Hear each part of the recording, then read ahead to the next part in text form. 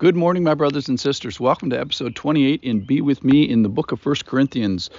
I'm going to title today A Call to Slavery. A Call to Slavery. And I'm doing that just to get people riled up.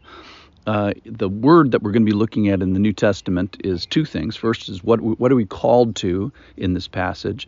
And the second thing, which is sometimes translated as slavery, it's the Greek word doulos, also translated perhaps more accurately as bond servant. So we're going to learn about both of those words today. This is from 1 Corinthians chapter 7, verse 17. So listen for the calling and listen for slavery or bondservant. Only let each person lead the life that the Lord has assigned to him and to which God has called him. This is my rule in all the churches. Was anyone at the time of his call already circumcised? Let him not seek to remove the marks of circumcision. Was anyone at the time of his call uncircumcised? Let him not seek circumcision. For neither circumcision counts for anything nor uncircumcision, but keeping the commands of the Lord. Each one should remain in the condition in which he was called. Were you a slave, a bondservant, a doulos, when called? Do not be concerned about it. But if you can gain your freedom, avail yourself of the opportunity. For he who is called in the Lord as a slave, bondservant, doulos, is a freedman of the Lord. Likewise, pay attention to this, he who was free when called is a slave, a bondservant, a doulos of Christ. You were bought with a price. Do not become slaves of men. So, brothers, in whatever condition he was called, let him remain with God. So the nice word in this is a calling. What is the Lord calling you to? Well, here's the principle is we are called to a person. We're called to a Trinity. We're called to a Lord. And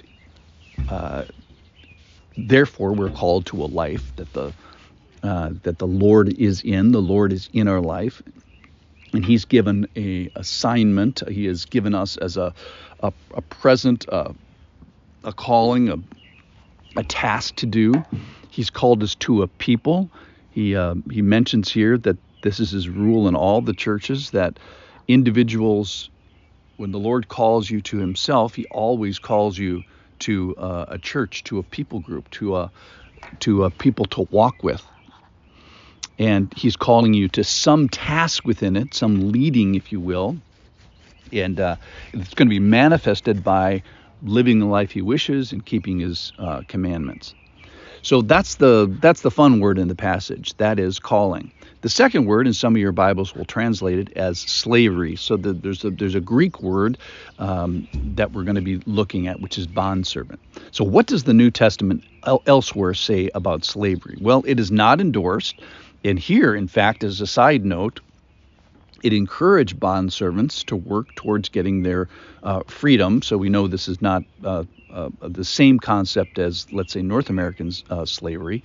And elsewhere in the New Testament, specifically 1 Timothy 1:10, slavery is condemned. So I'll just read that for you. The law is not laid down for the just, but for the lawless and the disobedient, for the ungodly and sinners. Then he lists a whole list of sins, and one of them is enslavers. And then he finishes with liars and perjurers and whatever else is contrary to sound doctrine.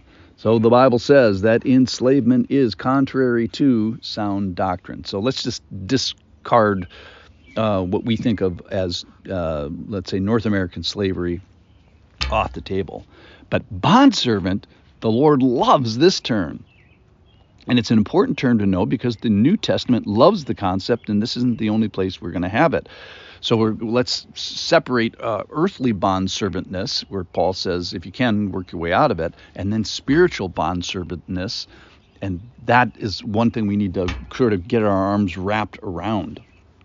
So Let's talk about bondservants. So it's an economic arrangement where people were permitted to work for pay, entrusted often with significant responsibilities, and often saved enough to buy their freedom. And in fact, here he is encouraging people as if you're a bondservant and you can save enough, then do this and gain your freedom. That's called being a freedman.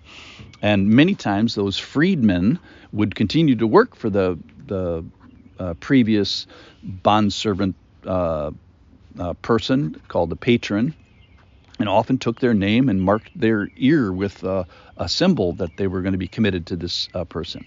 So I'm sure that, like all things human, that this had its abuses. But earthly slavery is not the main point of this passage. In fact, he's saying if you're in an earthly bond situation, try to get positionally free. The point of the passage is spiritual slavery. That is the point of the passage. And that is that every believer is bought and purchased. Every believer is not their own. It even says in the previous page, 1 Corinthians 6:19, do you not know that your body is a temple of the Holy Spirit within you, whom you have from God? You are not your own, for you were bought with a price. And again, here, you were bought with a price. So we are, the big point of the passage is we are bondservants of Christ. That is, indebted, profoundly indebted, overwhelmingly. So the Bible does condone, approve, endorse, and demand and recognize slavery, but it is slavery and liability to Christ, to the Lord. And it is a debt we cannot repay financially because we're bought with precious coin. That is the blood of the Lord. It cannot be escaped geographically. Jonah proved that. It cannot be earned. It has to be given. And what is our response to this is just pure worship. So the Bible does call people to slavery. Every believer it calls to slavery. That is being owned by the Lord, paid for at a high price. And as we bristle of this, remember, we have the best master who's done everything for our good. Everything from creation to coming down to saving us. So the point here of this passage, I think, is that the New Testament loves bondservant, the concept of bondservant.